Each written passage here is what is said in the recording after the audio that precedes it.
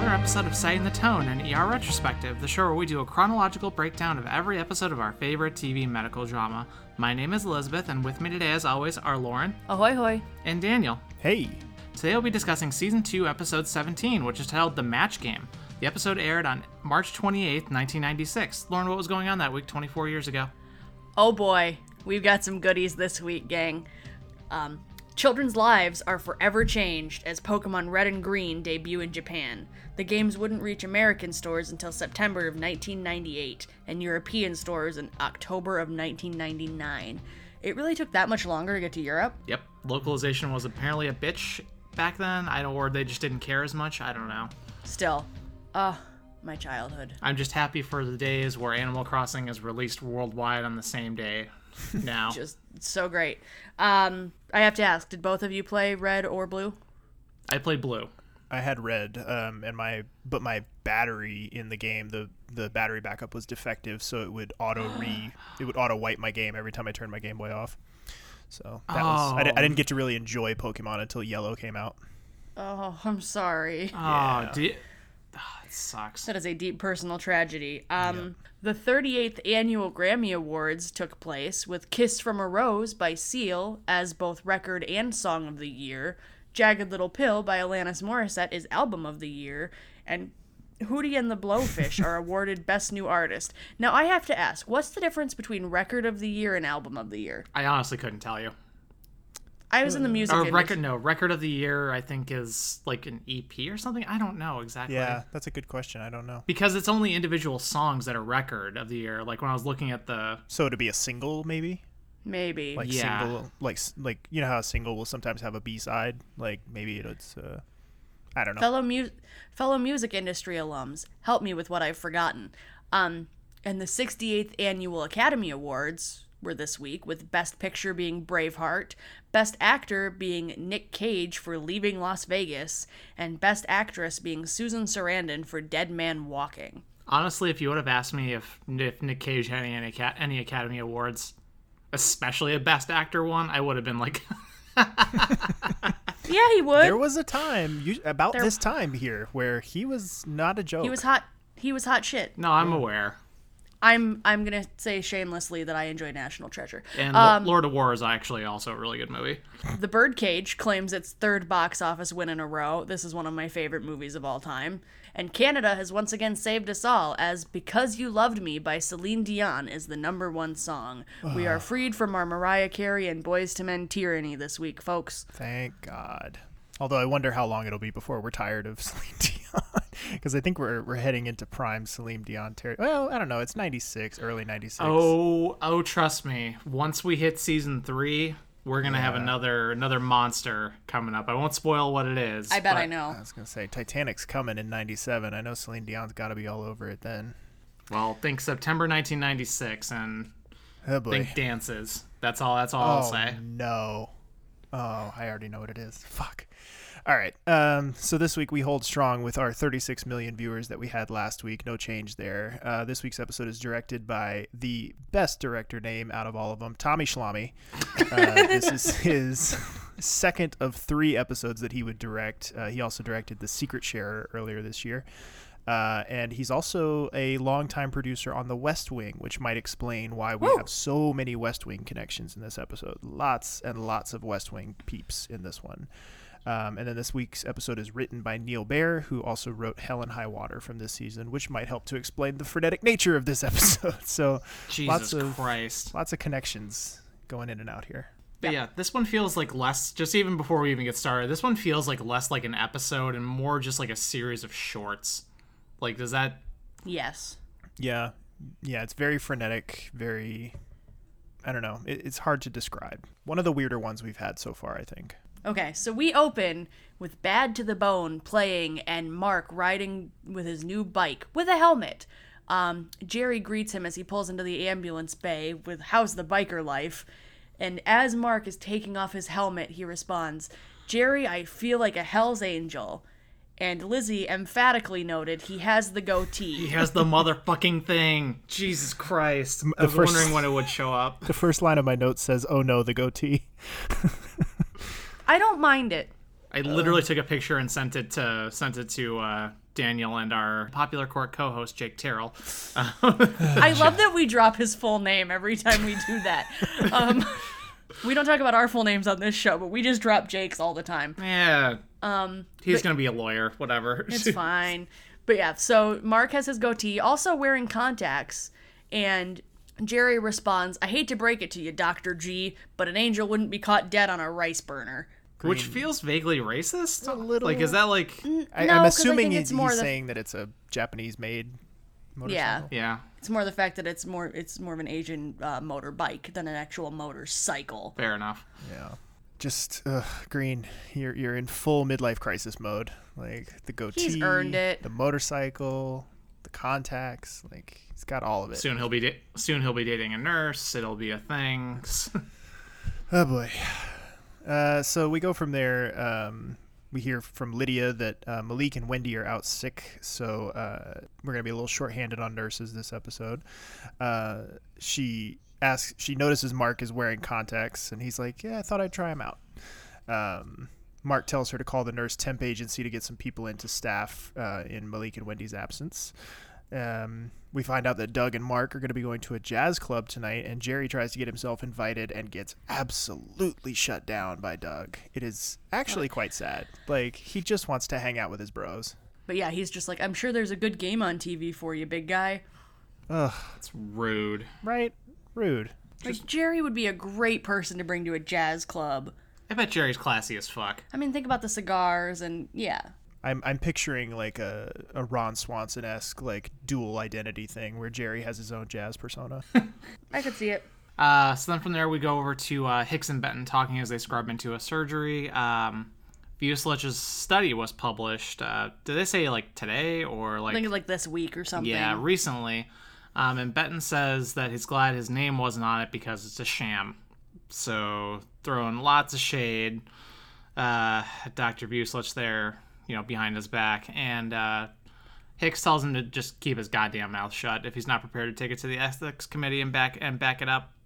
So, which he can't, because he got kicked off the study before he could validate stuff fully. So, yeah, I think it's really brazen of him to just be talking about it out loud to Hicks like that after they already had that conversation a few weeks ago. Yeah, like, my dude, you already lost. Quit eating your sour grapes. Go about your day. It's true. From there, we pivot into some really gross vomiting noises in the bathroom, and we see Carter is puking his guts out with Harper just hanging out behind him. And he's like, it wasn't my breakfast. He's freaking out because the hospital matches come out today for assignments for where he's going to get placed. And he really, really wants to keep working at county. Envelopes are handed out at 9 a.m. sharp. What time is it? And Harper goes, oh, it's 8:15. And he just starts puking again. And then after that, we go over to, we got some audio for you. We got Chloe is at Doc Magoo's, and we know she's a brunette now, if that matters to folks. It doesn't, but I just thought it was worth noting. It's my fashion watch. Well, there we go. Hey. Thanks for coming. I've got 5 minutes. Oh, you didn't bring her. No. Hi. What can I get you? Nothing. Okay. Oh, I don't blame you for hating me. When I left last year, I was so screwed up. I was either going to kill myself or turn it around. What kept me going was thinking about Susie. Yeah, right. It's different this time. I got into a program, and I've been clean for 5 months. I bet. And I got engaged. He's a great guy, Susan. Congratulations. Let's get to work. What is it you wanted?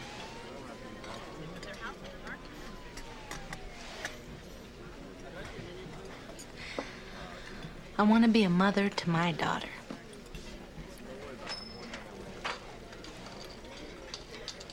Well, that's too damn bad, because you abandoned your child. And that's the best thing that ever happened to her.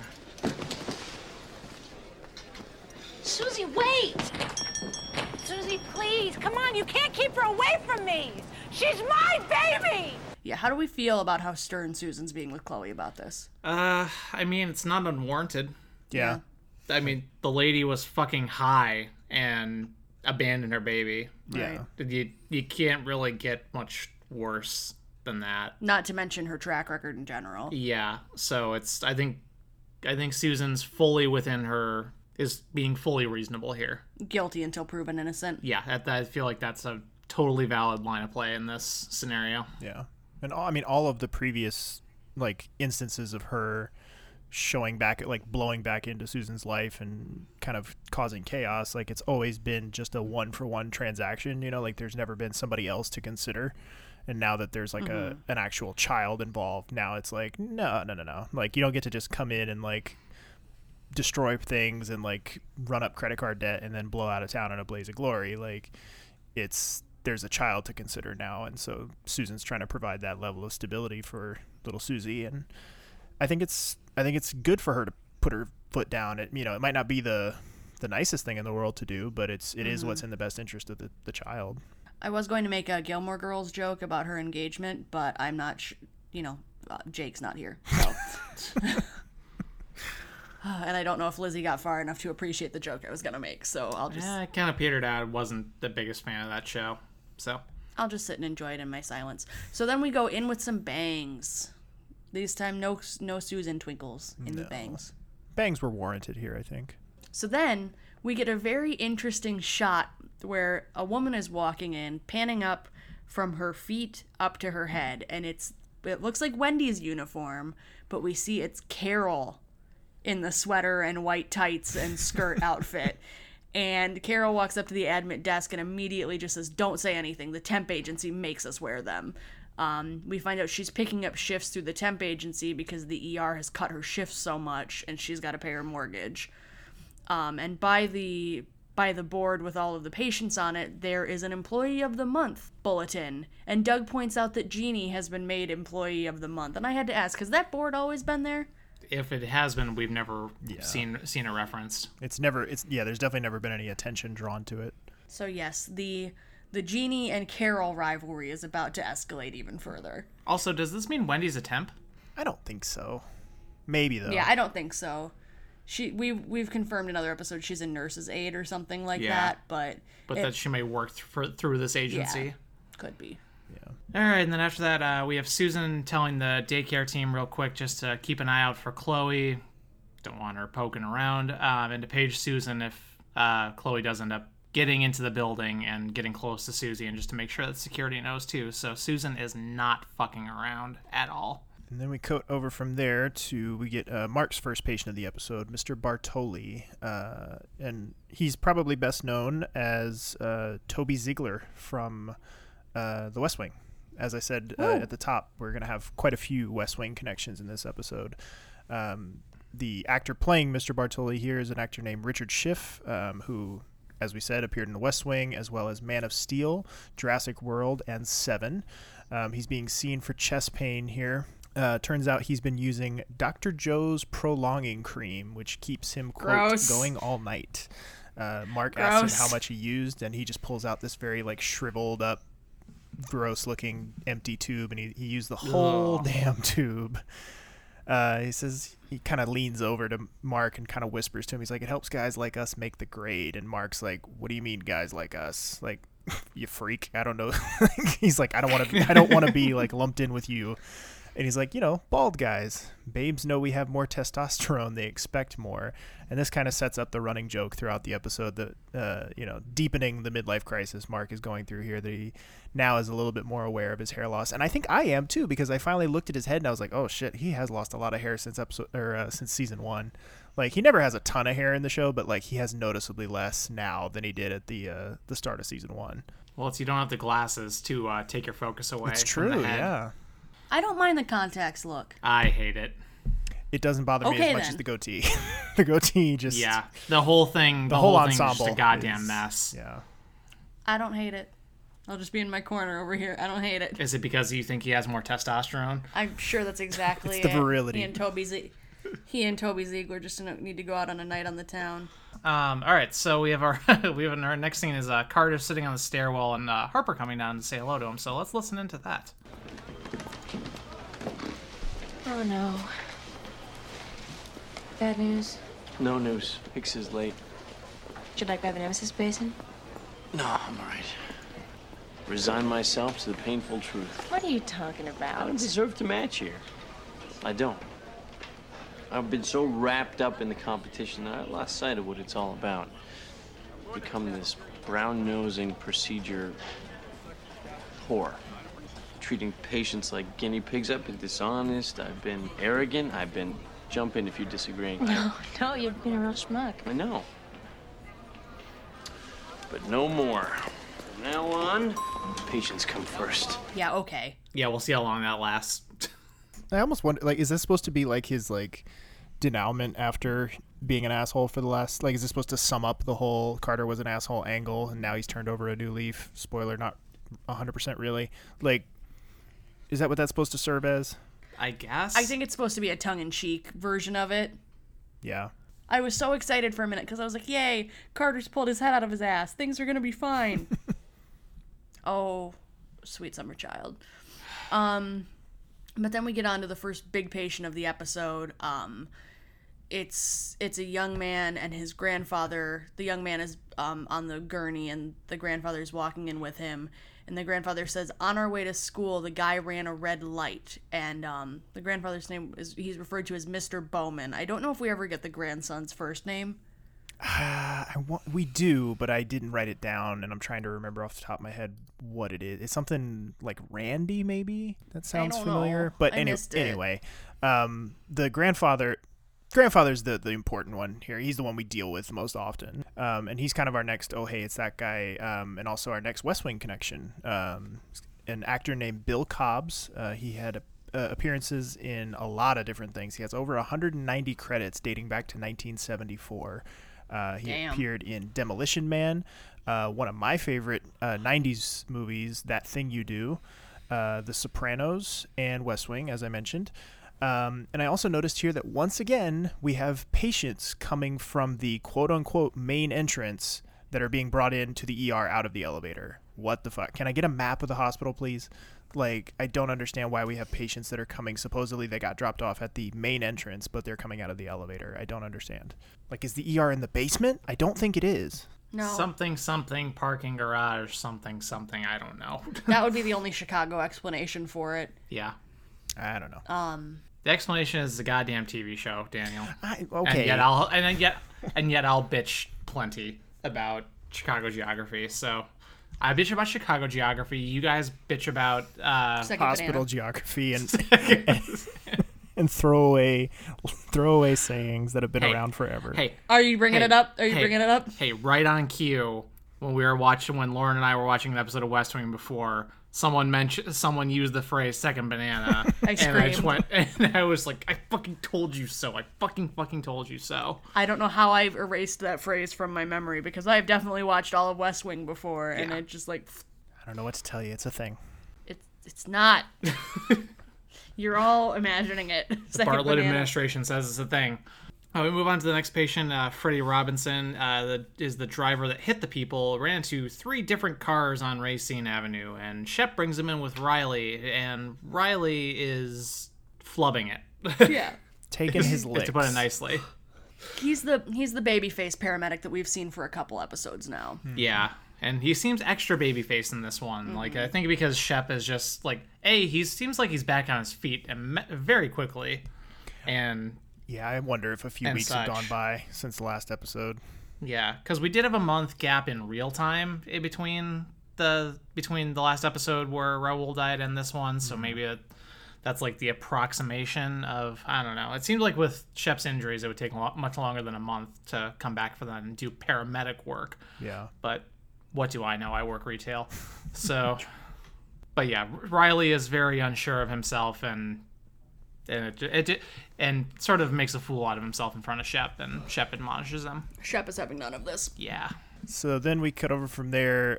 Carter is trying to, as he mentioned earlier, trying to turn over a new leaf, trying to be better. So he offers to take Lydia's patient to the bathroom. She's wheeling a guy down the hallway. He's not a patient we go anywhere with. We see Mr. Bowman, who we met earlier, coming back into the trauma without being fully checked out. Like, he's got like a cut on his head that needs stitches and everything, but he's like, nah, fuck that. I want to see what's wrong with my grandson. So he just barges into the trauma room. We also see patient Barry Meeks, an 8-year-old who was cut out of the back seat in the same accident. Don't really get much follow-up with Barry. We don't really see much of what happens with him, I don't think. But we do have a brief follow-up with the driver, Freddie Robinson. Turns out he decapitated a pedestrian when he T-boned the other cars. How does that even happen? I can only imagine he was driving so fast that he hit someone and the force, and the force was great enough to take off the person's head. I don't know. That's not how that works. I don't think. I don't know how physics. Yeah. We're not made of Legos. Our heads don't just snap I off. don't know. Like I said, I work retail. I'm not a paramedic. I'm not a medical person. I'm not a medical person. I love you. I'm barely qualified to treat someone's cut. But the guy has a ton of track marks, but he insists he's clean, and they look kind of fresh. They look like they're kind of just recently scabbed over. Very good makeup work. Yeah. So as they're examining Mr. Robinson, they bring in his films, and I noticed that there are mystery films up in both the yellow and green trauma rooms, and they hold his films up like to the exam light, not to the board, as they're trying to look and see what's wrong with him. And I just noticed you wouldn't have to put them up to the trauma room lights if the board was empty. You could put them where they go. It makes for a cool POV shot, though. It sure does, but if they didn't have these mystery scans everywhere, they could actually use the lights the way they're meant to be used. We find out he has a high blood alcohol content at 0.322, and cocaine is present in his system. And that seemed really fast for tox screen results to me. Yeah. Like, they're wheeling him in and they're already reading his results. And they get him all taken care of, and I think it's Susan who says, yeah, great, I just saved the life of a murderer. Like, she's just not having a good day. Then go over. Carter gets his patient for the episode. Guy is wheezing, but has potential asthma, and he's being really like, oh no, I don't know why I came in. Like I need to go. I have. What does he say he's doing? He's up. Exactly. He's a lawyer. He's up for a partner at the law firm, so he's grinding.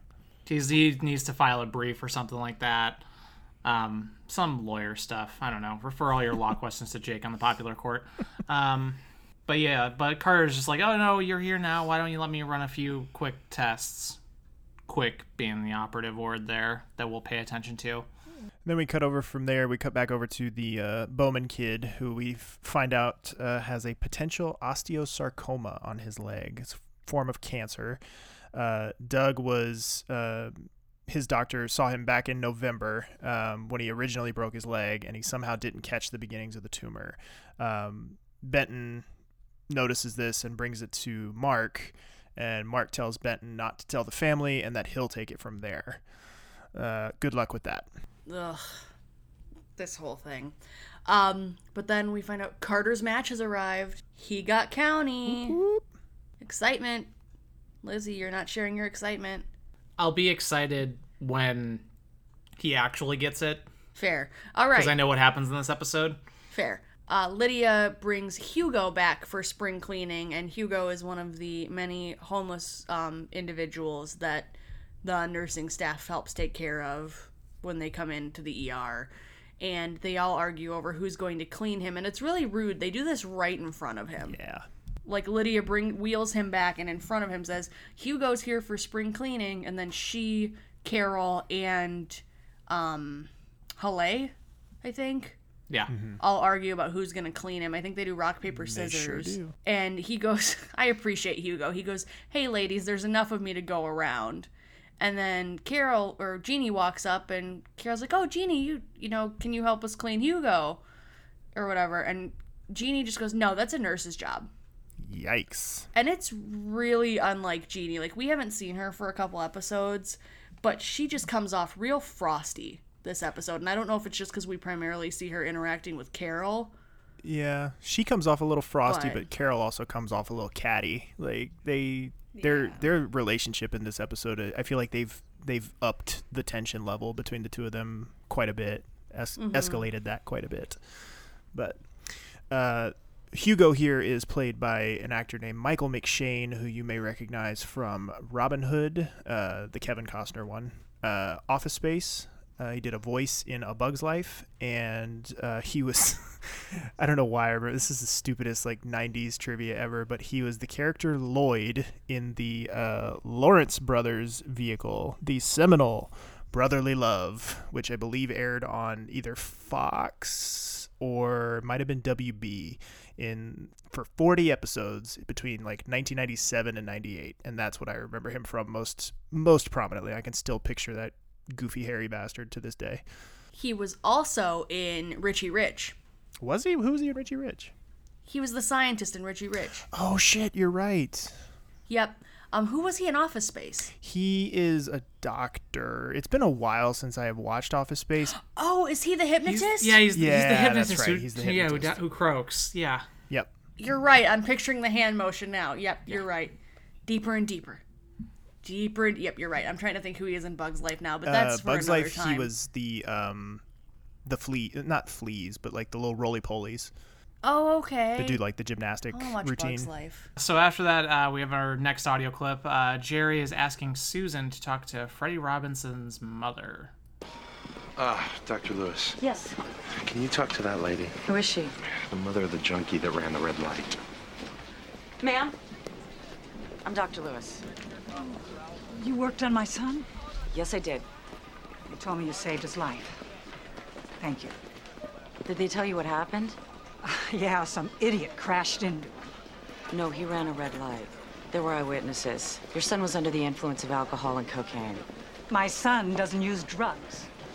Tell it to the police. The police? Yeah, his tox screen was positive. You reported him? It's required by the law. The test was wrong. Your son was drunk, coked out of his mind, got behind the wheel, put 3 people in the hospital, and killed a little girl. Good Foley work on that slap. I find it interesting that we don't really go any further with this story thread. You would think based on how much she reacts here that it would build to something, but she slaps Susan and then just leaves and we don't see her or the son again. Yeah, I guess it's just supposed to be the capper on what a shit day Susan's having so far. Could be. But yeah, not great. But we cut over from there to we see Carter kind of making his way through the ER, talking on a giant cell phone, trying to relay to his dad that he got matched at county. I don't think it's here, but a little bit later in the episode, we will get a little bit of verbal confirmation that Dad's name is still Roland. We haven't changed that yet. It'll get retconned eventually, but not here. Carter's asthma patient is severely anemic, we find out, and Carter plans on turfing him on the hematology team. So it's already kind of going back on his original pledge to be better and to do more for his patients and stuff like that. Now it's no, my personal accomplishment takes precedence. I'm going to turf him to somebody else, make him somebody else's problem. One step forward, two steps back. Go for lunch. Then we have our next audio. It's a bit of a short clip listening party here today. We have Doug and Mark talking about the tumor on on the Bowman child's leg. He came in for a sore knee. Anyone could have missed that. He could lose his leg. Dr. Green? Dr. Ross? Kathy Snyder, hospital counsel, asked her to come down. So I guess I'm looking at my first malpractice suit. Not necessarily. It's my understanding that the patient and his family are unaware that the tumor was visible on the earlier x-ray. Yes. There's no legal obligation to make them aware of it. So we don't say anything? What good will it do? Will it change the treatment? No. You comfortable with that? I don't see any advantage in telling them. There is none.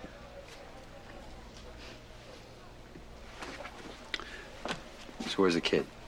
He's been moved to exam 4. Does his grandfather know about the cancer? I haven't told him yet. I'll do it. That's not a good idea. You should disengage from the case. Kathy's right, Doug. I'll handle it. My case, my responsibility. How do we feel about this? I mean, Mark is doing the expected, they don't want to pay out a lawsuit type thing, so cover your ass. Yeah, Mark's playing the boss. He's so I understand where both of them are coming from. Yeah, I understand. it can be right and wrong to tell someone. Right. Yeah. I understand Something Doug's like this. sort of ethical dilemma around it, where he feels responsible and he feels like he should tell them and everything, but I don't know, at the same time, like, they confirm it with several different instances here that, like, it was a small tumor when he came in originally, like, it was easily missable, like, it doesn't necessarily imply, like, incompetence or a lack of caring on his part that they missed it. They see a lot of patients, things get missed sometimes, you know, so it's, I don't know, it's, to me, it didn't feel like this big, like, moral failing on his part to have not diagnosed it originally, and like they said, it's not going to affect the course of treatment, it's not going to, like, he's going to lose his leg regardless, and who's to say that he wouldn't have, even if they'd have caught it previously. So it's just a tough situation, it's a sad situation, and I think he's being a little hard on himself. I think that's fair on all counts. But yeah, then we switch over, tonal shift, to Carol is cleaning off Hugo in the showers, and he's singing his heart out, and she's just rinsing him down with a power hose. And it's a very strangely cute moment with the two of them, just like... it's adorable. It's not even strange. It's adorable. He's just so here for himself. And Jeannie pops in to get her attention. I think she said somebody needs a bedpan or something. And when Jeannie pops in, Carol turns around, still has the hose on, and just douses Jeannie. And just giggles and laughs like, oh, oops, and just is giggling. And then Jeannie looks so offended and leaves. And Carol just kind of cackles to herself and continues washing Hugo off. Yeah, I think that's where my issue with this is, like, Carol is particularly out of character in this episode, I feel like. But I would laugh nervously if I did something like that to someone. Like, because I can see how it would happen. Like, it's not like she knew it was Jeannie when she whipped around. Sure, no, yeah. But I don't know, there's just several instances in this episode. There's one specific one I'm thinking of a little bit later on where she seems to take pleasure in Jeannie's inconvenience. And it's just odd. Like, I feel like she can feel threatened by Jeannie's presence, just by nature of her being a PA. Which they've touched on that, they've explored that a little bit, and I'm fine with that. But I feel like it's this weird escalation where now it's transitioned from feeling a little bit of professional, you know, pressure to now it's like schoolyard type stuff where now it's like, I'm just gonna torture you, and I don't know, it's just weird. We'll see where they go with it. Yep. So from there we cut over to Mark and Susan in a small little lounge break room area that I don't think we've seen before. ? You know, we never have. Yeah, I don't think we've ever seen this room before, and I don't know that we see it again afterwards. I don't know why they chose to shoot here rather than in the usual lounge, but regardless, we noticed there's some Dunkin' Donuts boxes in the background that only say Donuts instead of Dunkin' Donuts, but they are clearly Dunkin' Donuts colors, so meant to evoke that look. So I'm wondering which one it is. Is it that Dunkin' Donuts couldn't afford to get the spot on ER anymore, or did ER lose the Dunkin' Donuts sponsorship? These are the type of things I think about. But they're talking about Chloe being back in town. Susan says she hasn't told Chloe that she's adopting little Susie. Her pager goes off and she screams, tells Mark to call security up to daycare, and we will touch back on that in just a moment. Then we go back to Carol and Hugo for a minute. Carol is helping Hugo get all ready to get spruced up and get his clothes and get out of the ER. Jeannie comes up and tells her that she's needed in that Carol's needed in 3 because the patient is puking his guts out. Carol suggests she gets an emesis basin, and Jeannie responds, "That's a nurse's job." For the 3rd time this episode, we're counting. And then Hugo cuts his finger on some scissors and will need stitches, and Carol claps back at Jeannie, "That's a PA's job." Poor Hugo. I feel bad I would say Hugo is just trying to get a bath and some clean clothes. He's trying his best. Yeah. Yeah, like he was using the scissors to tape up his shoes. Yeah. Because they're his favorite shoes or something like that. But then we have Susan bolting up to the daycare with a security officer that she grabbed on the way. And it turns out that Chloe wasn't there at all. It was just little Susie taking her first steps, and the staff wanted Susan to be there to see it. And it's a very sweet little moment with little Susie waddling and Susan holding her hands and stuff. Very cute. And then Doug pulls Mr. Bowman out into the hall to talk about the tumor and let him know what's going on. He doesn't tell him about the pre-existing discovery, or the misdiscovery, rather. He just tells him about the osteosarcoma and kind of what the prognosis might be. And then after that, Benton sees Mr. Bowman on a payphone and walks over to him, and Benton seems horrified, silently. Doesn't actually express his horror that they didn't tell Mr. Bowman about the previous findings. And yeah, we get it's that awkward moment when Benton wants to out White Knight Doug. Which is a pretty fucking high bar. Doug sets the bar very high for white knighting. So we cut quickly over from there. Doug has gone up to talk to the oncologist about getting the kid some treatment. We find out that the Bowman family does not have insurance.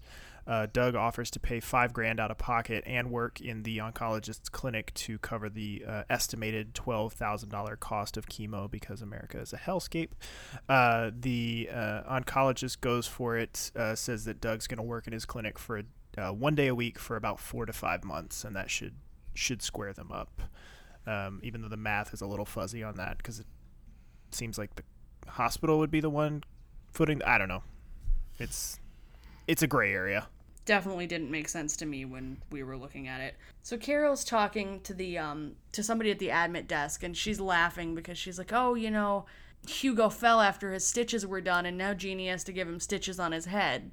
It's like, dude, a guy just split his head open. Can you have some empathy, Carol? Yeah, see, this is what I'm talking about. Like, it's both. Yeah, this is far for her. It's both. She doesn't seem to give a shit that Hugo fell and hurt himself, and then also, she seems to delight in the fact that Jeannie's gonna have to do more work behind it. Like, it seems unnecessarily like catty and mean from her for a character who I don't feel like that applies to usually. She's not usually mean-spirited. She's sometimes misguided, but I would never consider her to be mean-spirited.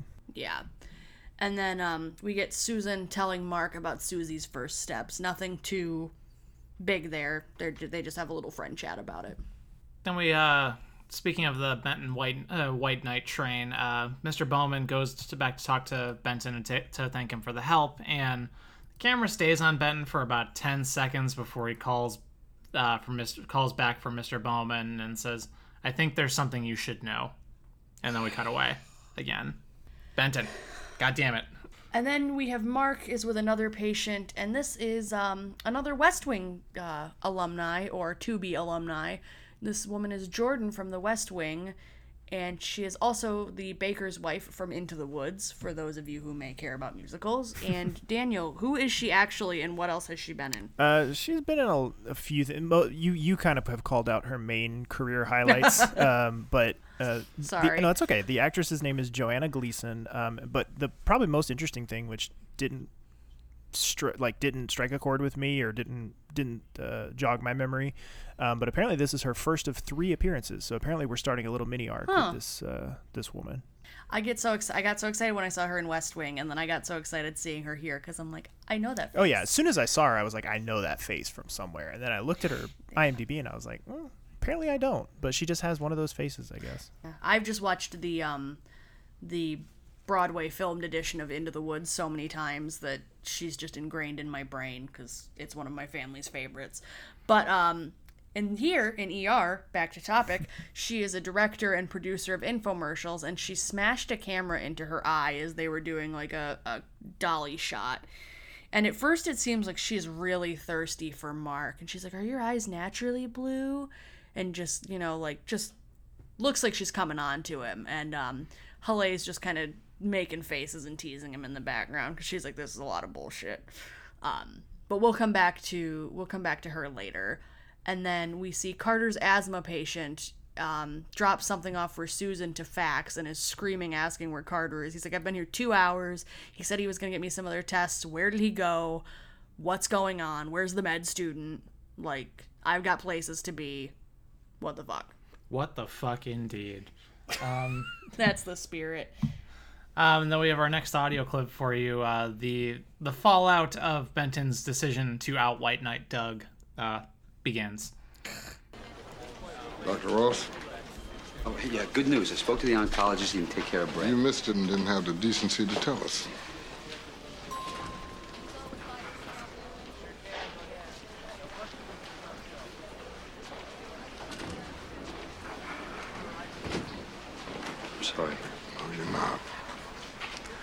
You're trying to cover your ass.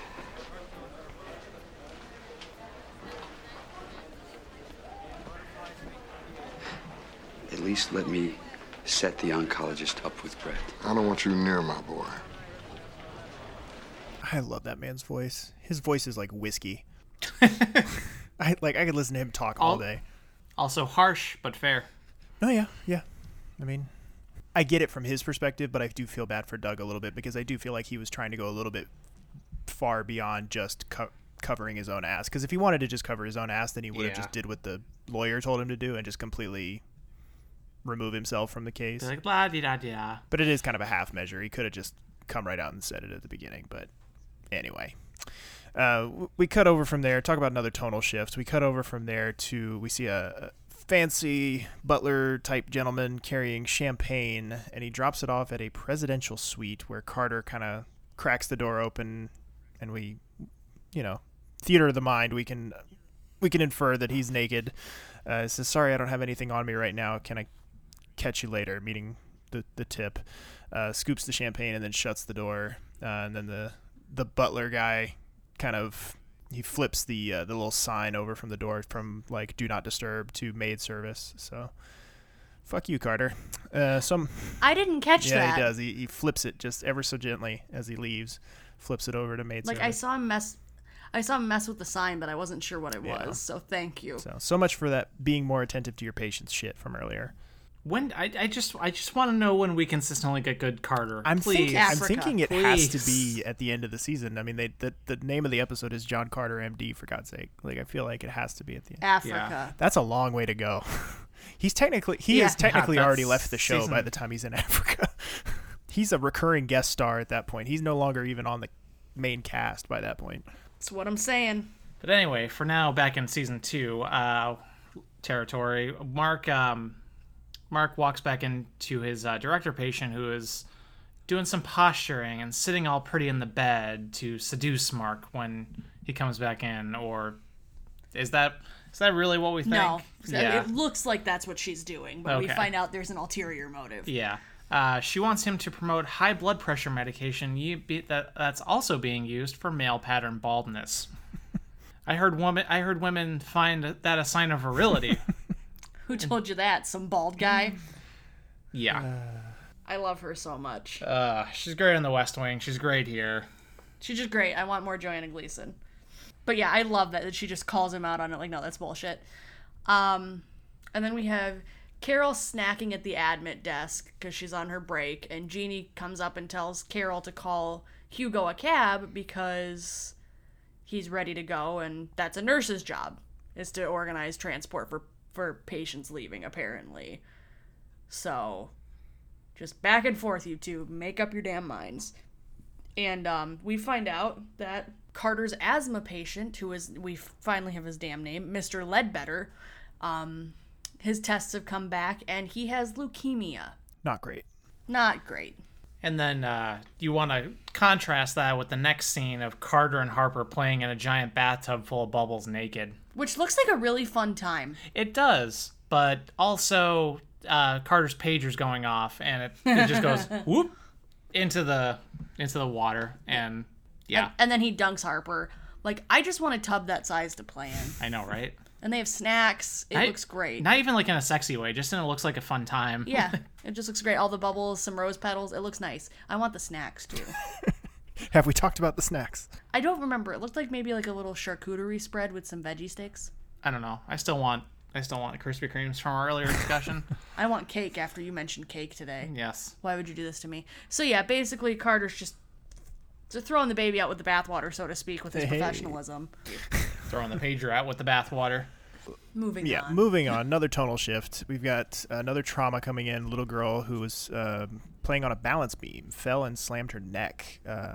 Shep is just all over Riley as they're coming in because Riley is having trouble with spitting out all the vitals correctly, and Shep has just given him like no slack whatsoever. Seems like he might be taking out a little bit of his baggage out on poor Riley here. When they do finally get him into the trauma, or get her into the trauma room, Doug is in there, and Benton comes in to try to help, and Doug is just like doesn't want to, obviously, doesn't want to have anything to do with Benton right now. So he's pretty cold to him, tells him to get out. Mark comes in and sort of starts to play referee, and then eventually just kicks Benton out of the trauma altogether. So we will definitely circle back to this little drama here. The patient, not so much. I don't think we really get much follow-up with the little girl here. No. And then a blissfully unaware Carter decides to stroll back in from his long lunch break as Jerry is eating a muffin. So let's listen to them. Jerry, I think I was paged. Mm-hmm. Indeed you were. 4 times from Dr. Lewis, twice from Dr. Hicks, and twice from hematology. And from Morgenstern, a congratulatory basket of muffins. Dr. Morgenstern leave a note? Carter! Where the hell have you been? Lunch. For 3 hours? Long lunch. We left Mr. Ledbetter waiting. I'll go see him now. Don't bother. I admitted him upstairs with leukemia. Leukemia? I didn't think it was that serious. Yeah, what are you, first year? He had low crit and fatigue and you didn't work him up? Is it alcohol in your breath? Champagne. From your mom and Big Roland. Carter, I've been paging you for the last 3 hours. Sorry, Dr. Hicks. Well, you're in luck. I have an emergency appendectomy in 10 minutes. Kindly scrub in. Dr. Hicks? Dr. Hicks? Dr. Hicks? I think I better not. Why? Well, I went out to lunch to celebrate and had a little champagne. You drank during rotation hours? Yeah. It's bad enough you failed to answer your pages, but the use of alcohol on call is inexcusable. I'm sorry. It's grounds for expulsion. But I just matched. No one gives a shit, Carter. But I'm a white male. But I'm entitled. And what's this about a guy on rollerblades? The guy. So okay, a few episodes ago, I think it was the one where Mark came in on his day off. As he was leaving, we pointed out that there was a guy coming out of the radiology room on rollerblades, and all of us were like, "What the fuck? Where was this? Like, that's weird." Now, same guy back, still on the rollerblades. He rolls right past. Behind Carter as Hicks is walking away. It's at 34:50 on the timestamp if you want to go look at it and tell me what the fuck this guy is doing on rollerblades in the ER. I would really love to know. But god damn it, Carter. Ugh. Also, that little gap in there was Susan just fucking glaring at Carter. She is so ashamed. Like, dude, why? Why would you do that? You just got the biggest news of your life to this point. Like, why would you then go flush that down the toilet by being an idiot? But at least he has muffins. An abundance of them, because we see Mark scooping another gift basket off the admit desk, presumably for Carter. Doug mentions, he inquires, another basket of treats for our fallen med student. Doug tells Mark, in this same conversation, he's going to have to cancel their plans tonight because he has to file an incident report. And then, as I mentioned earlier, it was in that audio clip we just listened to. We heard it from Jerry. Carter's dad's name is still Roland, so we have not retconned that just yet. And then we just get a quick snip of Lydia and Haley walking through the hall, and they're talking about the fight between Benton and Doug. And they're both on, whose side did they end up being on? Was it Benton's, that the family had the right to know? I want to say you're right, yeah. I think you're right. Yeah, but yeah, so they're gossiping about that and just shooting the shit. Nothing really super meaningful, but just a nice little interaction between the two of them. And then everything has come full circle, and Carter's puking his guts out again in the bathroom. Yay! Mark goes in to check on him, and Carter asks Mark, "Will I lose my match?" And Mark is like, "I'll see what I can do." And he goes, "Oh God," and pukes some more. I specifically did not get the puking audio for you folks to spare you. We thought about the discussion, but then we realized the retching is very, very potent. Yeah. And you're listening to this to, hopefully have some good feelings about the world. Hopefully have a little escapism. Some nostalgia. Don't need people puking in your ears. But yeah, then we have Shep is asking for Carol's help because he says, "My partner backed over a bum in the parking lot." Jesus Hugo Christ. had been waiting outside for a cab because nobody called him one. And so yeah, they ran over his foot. Nice. So poor Hugo, his life is terrible and the hospital sucks. And we then flip over to Doug filing his report in the in the actual lounge, and Benton walks in. And a little behind the scenes STT note here, we really thought this was going to be a potent and very important audio clip, so we paused and made note of the timestamp, and then all they do is look at each other and Benton leaves. So we made a goof there, and there will be no audio clip of this because nothing happens. And I noticed here when he's standing by his locker, Eric LaSalle is really tall. Tall boy. So yeah, nothing happens. They don't confront each other. They just glare at each other, and then Benton walks away. I kind of like it, honestly. Like, I think it's a nice change of pace, because your expectation, like you said, is you go in thinking, "Ooh, we're gonna get this big blow up, and they're gonna be shouting at each other, and it's gonna be, thing." And then instead, you're just forced to sit there with this tension. I think it works. Well, yeah, because we've had blow ups between the two of them before, so that's why I was like expecting it. Like, there was that season 1 where that happened.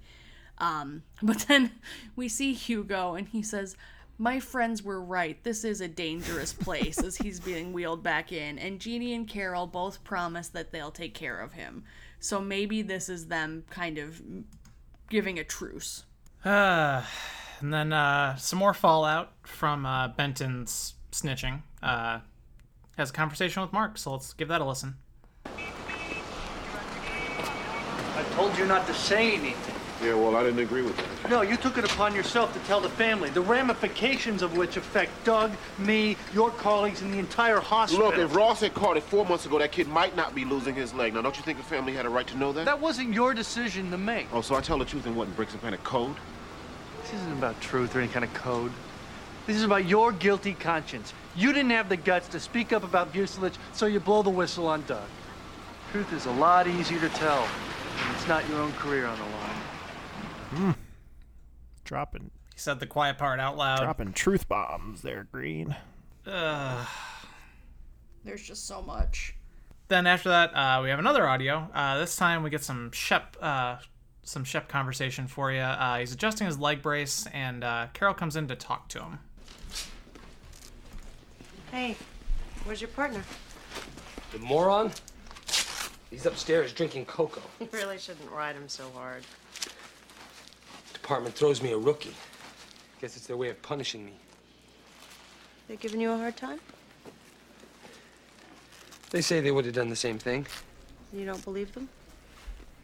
What are they supposed to say? Nobody blames you, Shep. I led Raoul into that fire. You saved 3 kids. And I killed my best friend. So he's doing great. Yeah, no problems there. No unresolved guilt or trauma feelings at all. Just fine. Same old Shep, just now with a sweet new leg brace. Exactly. It's a nice leg brace. He's gone by the end of the season, right? That's what I keep telling myself. Yep, that's what you keep telling yourself, so I'm going to assume that's true. So then we go from there to Susan and Doug talking in the lounge. Doug's kind of doing his green thing from a few episodes back, where he's going back through all of his cases from that original time when the Bowman kid came in. Says he estimates that he probably only gave that kid about 10 minutes of his time that day. Maybe if he'd have given him a few minutes more, he would have caught the tumor. So he's just feeling sorry for himself. Susan tries to reassure him that he didn't do anything negligent, and then she heads out. So then we get Mark heads to the jazz bar all by himself, and there I just noticed, Fashion Watch, there are some very loud ties there as we pan the room. And Mark tries to talk to the woman next to him, and she's really pretty, and he's like, "Hey, how you doing?" And she just rolls her eyes and faces away from him. And then as he's talking to her, his contact falls out. So he kneels down and starts to look on the carpet for it. And all of a sudden this woman comes by and is like, Mark Green? And he looks up at her half squinting, and he's like, "Kathy?" And so I guess this is somebody from the hospital. It's the lawyer from earlier. Oh, thank you. I couldn't place her, but yeah, she squats down and helps him look for it, and gross, it's stuck in his goatee. And first she notes, "Oh, you have one blue eye and one brown eye." And he goes, "Okay, yeah, then I guess it definitely did fall out."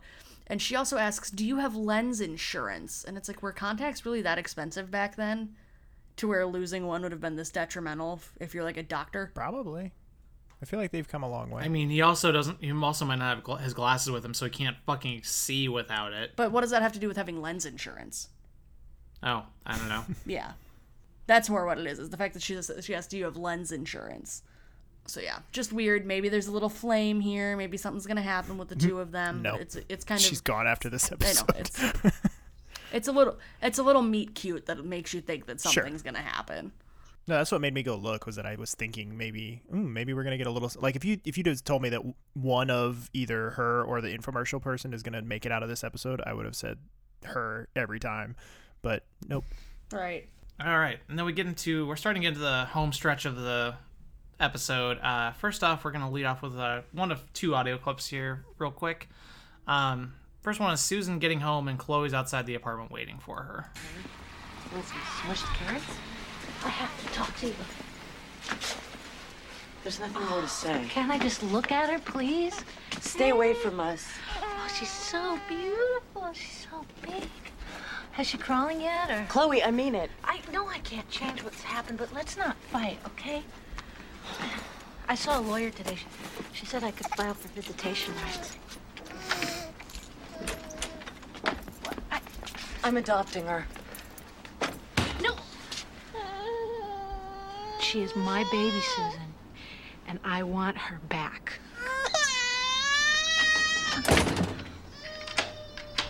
There's a storm a-brewing. Kind of a stunning lack of self-awareness from Chloe there. Like, can't you even take half of a step back and realize that, you leaving was probably the best thing that ever happened to that kid. Yeah, I love that Susan's standing her ground. Yeah, I would have been really pissed if that was the character development from this, was that Susan was like, oh no, it's fine, just have little Susie back. I also feel like this is the episode where we've had the most, like, kind of close-up FaceTime with little Susie. She's a cute little baby. Mm-hmm. Like, we've seen her before, but usually Susan's carrying her. We have to start trying to keep track if it's the same baby or not. Mm-hmm. Or if it's one of the closet full of babies. If you haven't listened to our recent interview with Darren Leese of the props department, that comment is a lot less garish if you have. Very true. Yeah. Yikes. Then we go into our next scene here. Jeannie goes into Doc Magoo's for some food, and we get a little Boo Linton. Hi. Hi. Is it the day to go? Sure thing. Hey, Peter. Hey. Rough day. You did the right thing. Yeah, well, not according to everybody else. I broke the code. You okay? It's kind of like that boys club camp.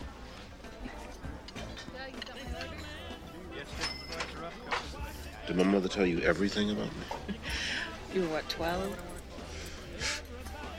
10. 10. She said a kid ripped off the equipment fund, showed you the money, you turned him in. Yeah, nobody spoke to me for the rest of the summer. Oh, I thought they broke your nose. Told her I took a curveball. She knew.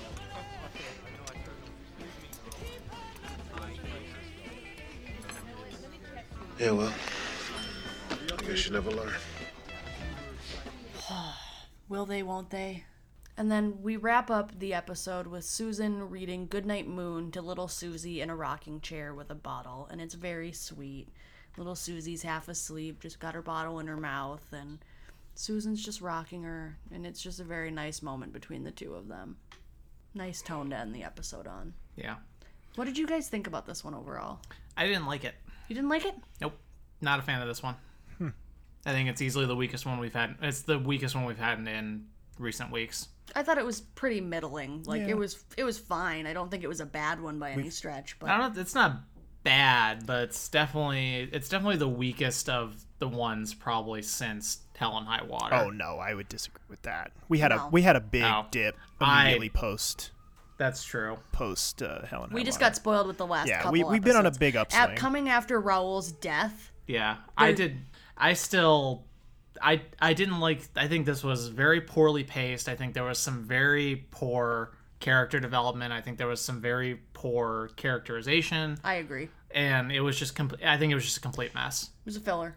Yeah, I'm gonna stand by that. I think this is a total filler, non-episode that doesn't need to exist. That goes to Daniel's point that from previously that the season should only be 13 episodes. Yeah, the only big thing I can think that happened this episode, we get to see some more Chloe and Carter matches. Mm-hmm. Yeah. They could have easily stuck that in another I would have episode. liked to have seen them do more with Carter's match, like either draw it out more or dig further into his fucking it up, which I assume they're delaying till next episode. And then I would have preferred it if they just cut all of the Carol and Jeannie stuff. Like the Carol and Jeannie stuff to me is that's the part that really stands out the most as being out of place. And I would have done more with Doug and Mr. Bowman. And part of that's personal bias because I like that actor, but I just would have liked to have seen more interplay between them than what we got. Yeah, I just feel like it did very little to advance the overall plot. Agreed. Yeah. Which is my definition of a bad ER episode. Yeah. It's definitely a step down from last week's was so good. Like I do feel like this is a step backwards, but I think where I veer from you is I don't think it's as bad as or as fillery as the ones we got immediately following Hell and High Water. Hell and High Water, we went through a 2 or 3 week spell there where it was just like kind of a snooze fest. And this, I feel like this plants enough seeds that it keeps me interested. But it's definitely, like you said, there's some things in here that are tonally and structure wise just kind of a mess. But when you're doing 22, 23 of these a season, there's bound to be 1 or 2 stinkers. Well, we're coming into the home stretch. We got 5 episodes left in this season. So I'll tell you one thing. All these filler episodes, not necessarily for the episodes themselves, but just for what they mean to the season as a whole, has me really excited for the season wrap-up. I feel like we'll have a lot of good things to talk about as far as taking stock of the season as a whole, especially when compared to season 1. All right, well, that's about going to wrap up our episode for today. Thank you all very much for listening, as always. The show is brought to you in part by our patrons over at patreon.com/settingthetone podcast. For only $1 a month, you can get access to our show notes each week. For only $5 a month, you can get access to the full season recap episodes, a free sticker featuring our favorite desk clerk, Jerry, and once our stretch goals are met, you'll also get access to a monthly bonus show called The Lounge, where we'll talk about whatever's going on for us in our lives and pop culture in that moment, as well as monthly movie commentaries, where we watch and talk about a movie featuring an ER cast member. We would also appreciate it if you would follow us on our social media accounts. We are at SetTheToneER on Twitter. We are on Facebook at facebook.com/SettingTheTonePodcast, and we are at Setting the Tone Podcast on Instagram. Our theme music is provided to us by Andrew Edwards of Blue Police Box Music. And Daniel, where can folks find you at? They can find me on Instagram at dan.u, that is YOU.EL.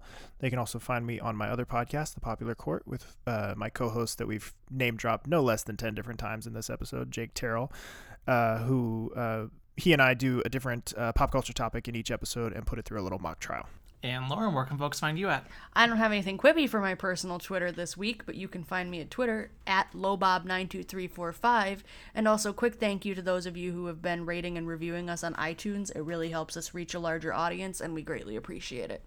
Seconded. You can also find me on Twitter. I am at Random Gamer, that's GAM3R, as well as on the Popular Court's YouTube channel, doing a Let's Play of Mass Effect Andromeda. New episodes of that are out every Friday. Simply search the Popular Court on YouTube, and the channel should pop right up for you. Thanks again, everyone, very much for listening, as always. Please join us again next time, and have a great week.